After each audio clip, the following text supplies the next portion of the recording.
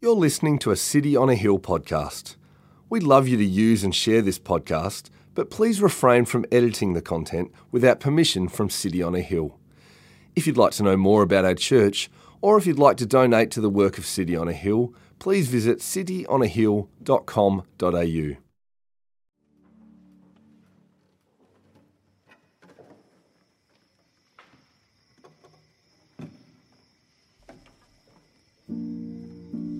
As they went out, they found a man of Cyrene, Simon by name. They compelled this man to carry his cross. And when they came to the place called Golgotha, which means place of a skull, they offered him wine to drink mixed with gall. But when he tasted it, he would not drink it. And when they had crucified him, they divided his garments among them by casting lots. Then they sat down and kept watch over him there. And over his head they put a charge against him which read, "This is Jesus, the King of the Jews." Then two robbers were crucified with him, one on his right and one on his left. And those who passed by deride him, wagging their heads, saying, "You who would destroy the temple and rebuild it in 3 days, save yourself. If you are the Son of God, come down from the cross." So also the chief priests with the scribes and the elders mocked him, saying, "He saved others, he cannot save himself. He is the King of Israel. Let him come down from the cross, and we'll believe in him. He trusts in God. Let God deliver him now if he desires him. For he said, 'I am the Son of God.'" And the robbers who were crucified with him also reviled him in the same way. Now from the 6th hour there was darkness all over the land until the 9th hour. And about the 9th hour, Jesus cried out with a loud voice, saying, "Eli, Eli, lema sabachthani?" That is, my God, why have you forsaken me?" And some of the bystanders hearing it said, "This man is calling Elijah." And one of them at once ran and took a sponge, filled it with sour wine, put it on a reed, and gave it to him to drink. But others said, "Wait, let us see whether Elijah will come and save him." And Jesus cried out again with a loud voice and yielding up his spirit. And behold, the curtain was torn in two from top to bottom, and the whole earth shook, and rocks were split, and the tombs were opened. And many bodies of saints who had fallen asleep were raised, and coming out of the tombs after his resurrection, they went into the holy city and appeared to many. When the centurion and those who were with him, keeping watch over Jesus, saw the earthquake and what took place, they were filled with awe and said, "Truly, this was the Son of God." Let's pray together. Almighty God, we acknowledge that this Good Friday we are not worthy to come before you, and yet in your love and grace and mercy to us, you have spoken and revealed yourself to the world that we might come before you. And so, Lord, we pray that you would help us have soft hearts, open ears, that we might hear what you have to say to us and that you might speak to us through the events of Good Friday. Help us make sense of our own hearts, help us make sense of the world, and help us know more of Jesus, we pray. And it's in Jesus' mighty name. And all the people said, amen. Well, welcome, ladies and gentlemen, to our Good Friday service. If we haven't had the chance to meet before, my name is Nick. I get the joy of being the lead pastor of this church. And today and this weekend, we have the chance to reflect on what God has done in the world, in our world, in time, space, human history. Hopefully there's not much ice to break between us, but I thought I would start with a classic icebreaker question for us. And so you have to participate here with a show of hands. There is that classic icebreaker question. If you could be any animal in the world, what would it be? And so by show of hands, do we have anyone who would choose to be a lion in the world? There's a few of us. Lion would be my choice. Then I read that those who choose it are prone to narcissism. And any elephants in the room? Big. You're big. You're invincible, really. And then you find out that the female elephants are pregnant for 22 months, and you're like, no thanks. Any dogs, man's best friends? You guys are all the ones we should be friends with. Cuddly. Well, it is a classic icebreaker question, and it is a classic icebreaker question because animals play a role in our world. They play a few roles, but one of the roles they play is to image forth for us, to represent, symbolize for us human attributes, strengths, values. That's what sporting teams are getting onto when they use an animal as their mascot to represent who they want to be, the values of the organisation, which is why the Blues are so uninspiring. When my 3-year-old girl wants to exert strength and courage in the face of her older brother, she suddenly becomes a lion. And when she wants to be held and cuddled and treated like a baby, she becomes a kitten. This is what animals do for us. And the Bible itself conveys to us actually using animals to image forth who God is and what He has done for us. And this is what we're going to explore this weekend, this Easter weekend. Today, you might have picked up in the readings that Nat read out for us, this imagery of Jesus being the Lamb. We're going to explore that imagery today. And on Sunday, we're going to pick up the imagery of Jesus being a lion. And we're going to do so because there is much confusion around who this Jesus is. There's much confusion in our day about what Christianity is all about, and yet the essence of it and the essence of who He is can be perhaps best summarized in these images of Him being a lamb and Him being a lion. And so we're going to reflect on the Good Friday story, the events that took place today, at even this very moment of the day, some 2,000 years ago in the Good Friday story. We're going to talk about the promise of the Lamb, the presence of the Lamb, and the punishment of the Lamb. Let's talk about the first. You'll notice in the icebreaker question, I didn't use the Lamb. The Lamb is a surprising choice. Perhaps not many of us would put our hands up to identify ourselves with the Lamb. But rather than identifying as a lamb because of his physical or its physical attributes, Jesus is connected to the Lamb because of its significance throughout history. And so Nat came up and read for us parts of Exodus. And in Exodus, we hear the story of what's known as the Passover. For those unfamiliar with the story, it's in ancient Egypt, some 1,300 years BC, and a people whom God had been forming and building and growing find themselves enslaved. They are enslaved to the oppressive hand of the king Pharaoh. And our slavery isn't something that in our part of the world feels very close to us, and yet we live in a day where there are more slaves right now in the world than there have ever been in human history. Thankfully, perhaps our moral compass has shifted to understand that slavery is now an injustice. It's wrong. People aren't property. Power shouldn't be used by that, But here we have a whole racial tribe enslaved, in chains, in Egypt. And if you're not familiar with the story, it would be good to know that the story goes that God raised up a leader, Moses, to come before Pharaoh to tell him to let my people go. And he did it again and again and again, and yet Pharaoh remained hard-hearted. And when you're God, you are all-powerful and all-knowing, and you're in a negotiation, things are a little bit one-sided.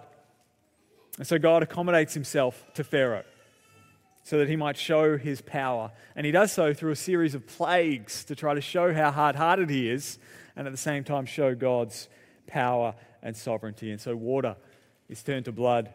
There's frogs, there's flies, there's hail, there's darkness. And still Pharaoh won't relent. And still God's people are in chains.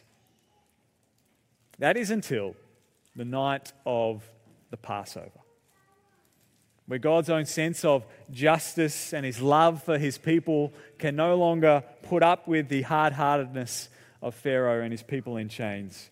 And so he instructs his people to prepare for a meal. Prepare for a meal. And we read in Exodus, verse 3 of chapter 12, "Tell all the congregation of Israel that on the 10th day of this month, every man shall take a lamb according to the fathers' houses, a lamb for a household. And they're told then to slaughter that lamb. And verse 7 says, they shall take some of the blood and put it on the 2 doorposts and the lintel of the houses in which they eat. And they shall eat the flesh that night, roasted on the fire with unleavened bread and bitter herbs. They shall eat. So they share in a meal of lamb together under the blood of the lamb. And yet included is bitter herbs that they might have on the tip of their tongue. A taste test of the ugliness, the bitterness of the sin, the hard-heartedness that God is coming to judge. The explanation continues that the blood shall be a sign for you on the houses where you are. And when I see the blood, I will pass over you. No plague will befall you to destroy you. And so that night, passing over the blood of the Lamb on the doorpost, God brings justice upon all of Egypt. And it's upon all of Egypt. Justice upon the Egyptians whose firstborn sons would bear it in death, but also justice upon the Israelites, and yet in their place, the blood of the Lamb who had perished. And so the people go free. God has rescued and saved his people. And it is a remarkable story, and yet it is a gory story. Now, though we perhaps don't think about it, and though it is some 3,500 years ago or 3,300 years ago, it remains etched in the fabric of any Judeo-Christian culture around the world, this sense of justice and this hope for freedom and mercy. Now, we all have a hunger for justice. And in our day, we talk and think a lot about justice and injustice, rightly so. But perhaps as we do, we experience something what Neil Postman, an author of a book called Amusing Ourselves to Death, wrote about. Even before the day of social media, he wrote that our culture, our daily news is inert because it offers us continual information about things that we can do nothing about. And so he calls us a culture, a liar culture. Low information to action ratio kind of culture.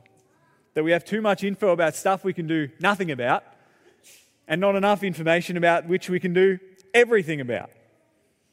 And so justice issues can become something we lend our voice to, but merely we remain distant from them because they're out there.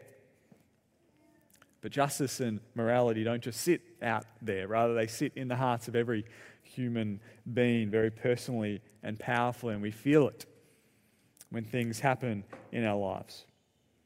That inner lawyer that works pro bono for you when you feel like you need to jump to your defense because your motives have been questioned. The joy of seeing the car speeding past you, only to then for you to pass it because it's been pulled over by the cops for speeding. The karma that we wish down on people who might disrespect us or slight us.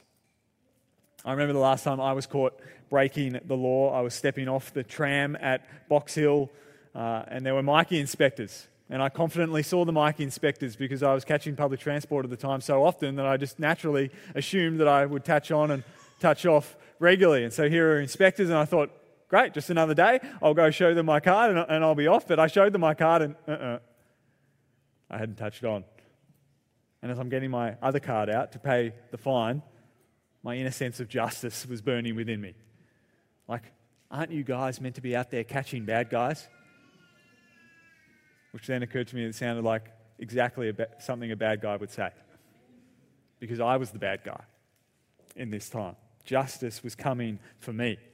And there is something in our hearts that knows that we need justice, and at the same time, there's something else in our hearts that so wants mercy and so wants to avoid justice coming for us. And this story of the Passover can seem very distant when only read on a page, but we live in the same world as them, with the same hearts as them, living under the same God as them. And here is where it intersects in our life, because the testimony of the Bible is that actually all of us have sinned, not just against each other, but against the God who made us. That we live as maybe well-intentioned outlaws who have ignored the one who made us and lovingly designed us and fearfully and wonderfully made us and knit us together in our mother's womb. But we've run so far from him that we've convinced ourselves that doing life our own way is our best life that we can live. Yet, ironically, it's apart from the very source of life itself. And so whether we know it or not, that actually all of us who live in this world, who have a heartbeat, have a relationship with God because he's the one who made us. And yet, for many of us, that relationship is strained because we've left him. And so there's a justice issue there because we've run from the one who lovingly made us. And so we've caused an injustice. And its consequences, we're told, are eternal. And so every Easter, particularly every Good Friday, we get to face up to this reality where we have fallen short of our own standards of justice, let alone the standards of a perfect and holy God. And we can do that because of this imagery of the Lamb. A lamb slain for the sake of God's people, slain to protect them from the sharp end of his cosmic justice, slain so that they could go free and receive mercy. And we can face up to it because that picture is a picture and a promise for us today. If we fast forward some 1,300 years, we come to the presence of the Lamb, because in the first century, the accounts of history in the Bible, the biographies of Jesus' life, tell us about a man named John, who just happened to be the cousin of Jesus. And so you can imagine, as the cousin of Jesus, they perhaps will have had sleepovers together, they will have fought together, they will have wrestled together, they will have joked together, John and Jesus. And yet there's this day where John sees Jesus in a different light. Jesus is walking before him as John's preaching and teaching and telling people about God, but he sees Jesus this time and yells out in front of everyone, "Behold, the Lamb of God who takes away the sin of the world."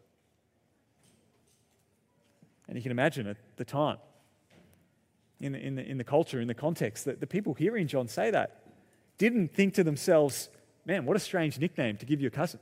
I'm sure there's a story there. This must be some background in the family there. The Lamb of God? Gee, that's ridiculous."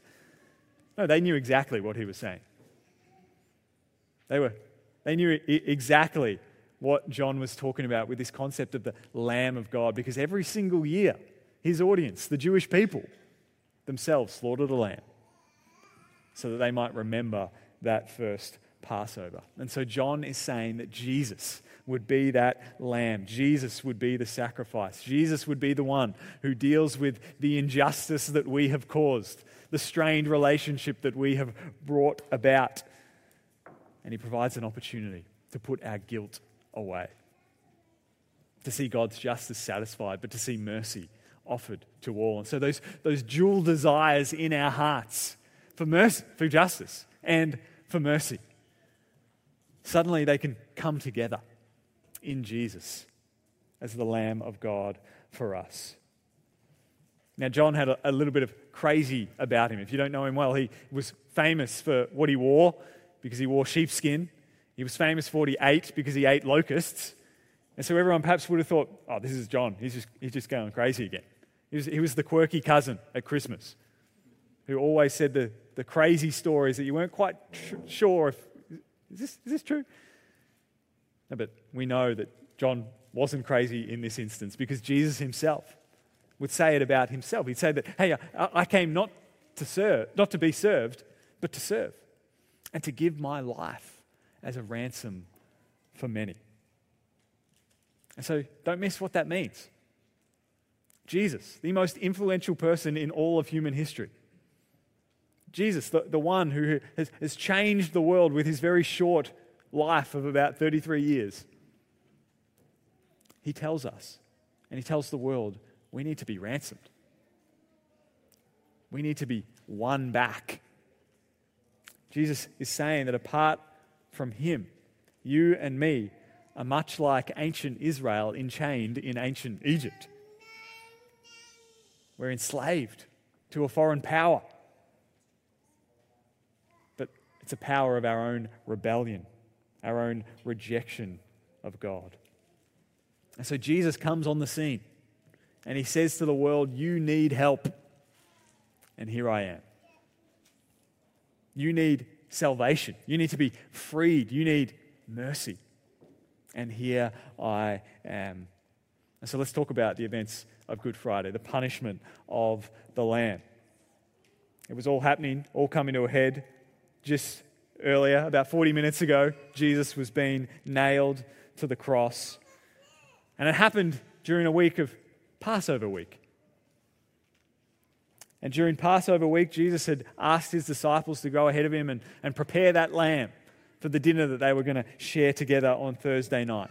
And just prior to the Bible reading that we just had for us on the video, we can read of Jesus telling his disciples as they ate of the lamb, that as they ate of the bread with the meal, that this bread would be his body given for them.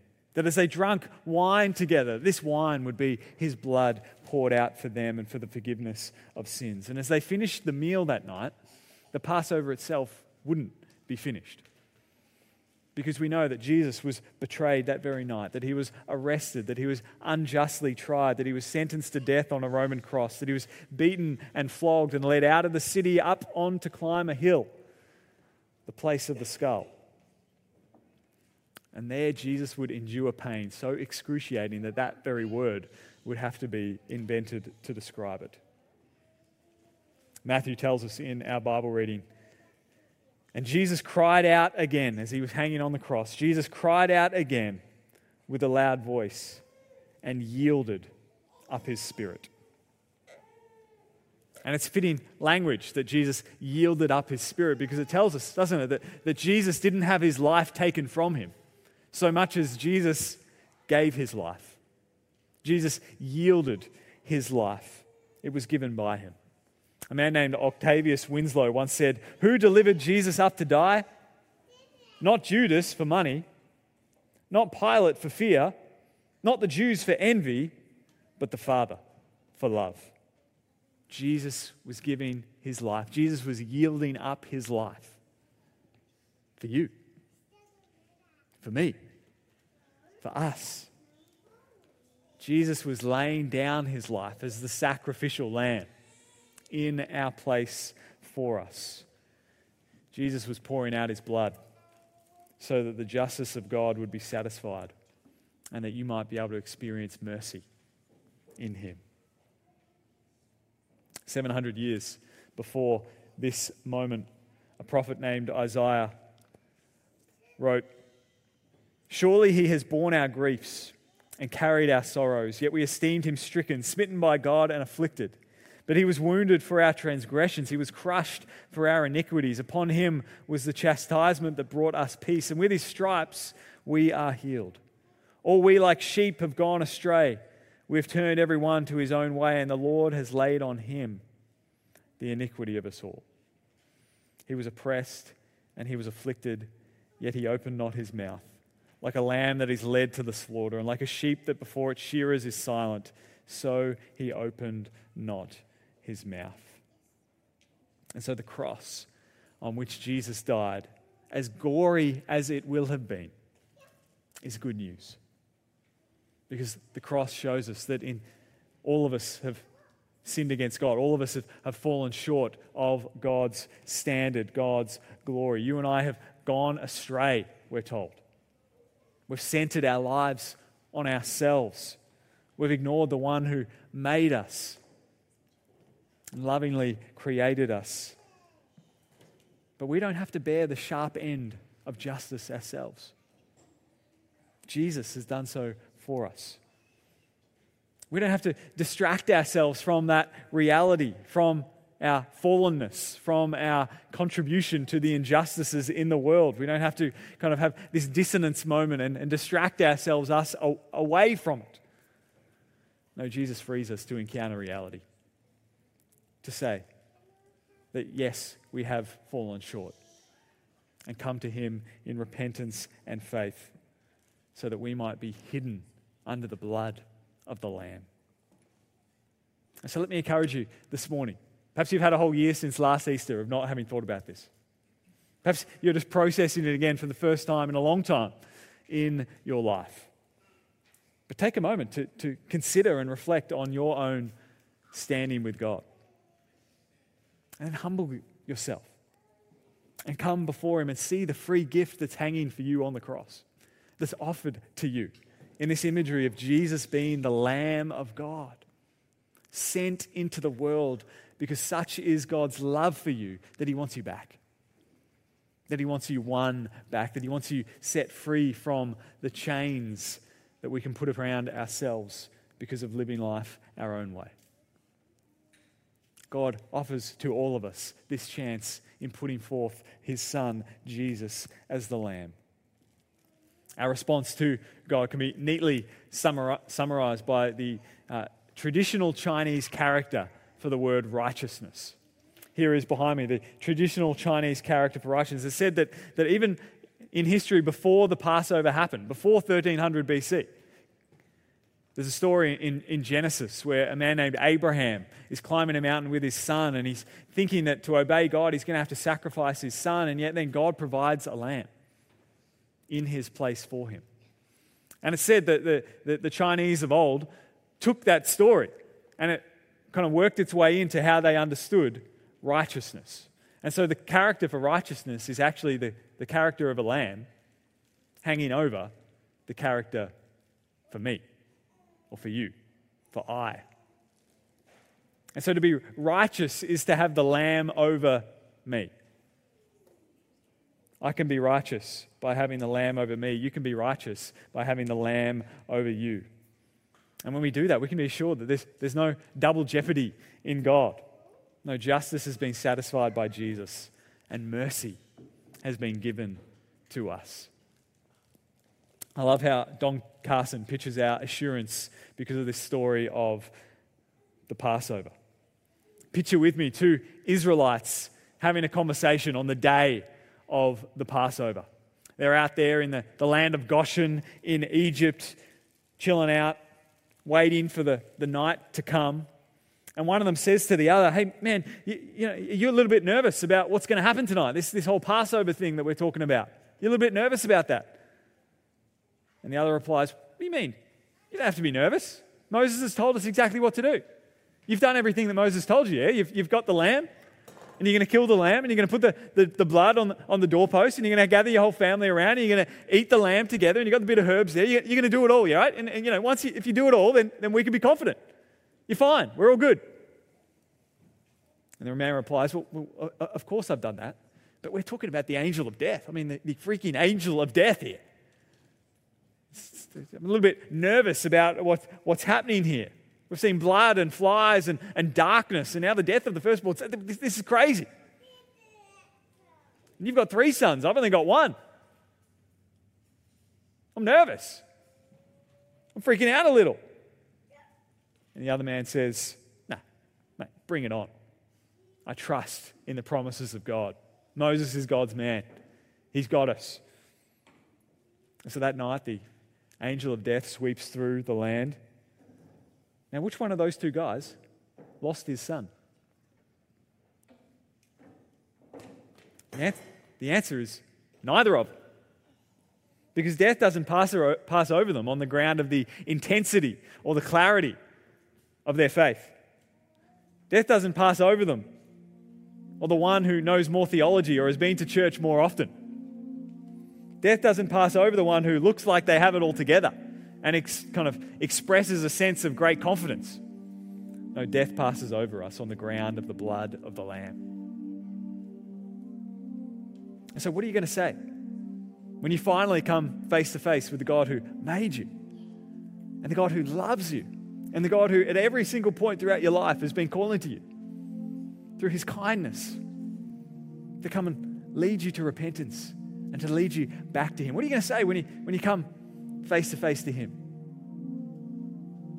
God, I tried so hard. God, I was such a good family man relative to other people that I knew. I kind of kept my life together better than the social kind of circles that I ran in. Look how successful I am. I did my best. God, you know that I did my best. No. We have no other plea but Jesus Christ, that He died for me. You can know that assurance that doesn't rest in your sincerity, doesn't rest in your clarity, doesn't rest in your moral performance. It rests in the blood of the Lamb. You can know that by even this morning. Coming and hiding yourself under the blood of the Lamb. You can do that by repenting and believing in Jesus today. Thank you for listening to our podcast. If you'd like to know more about our church, or if you'd like to donate to the work of City on a Hill, please visit cityonahill.com.au.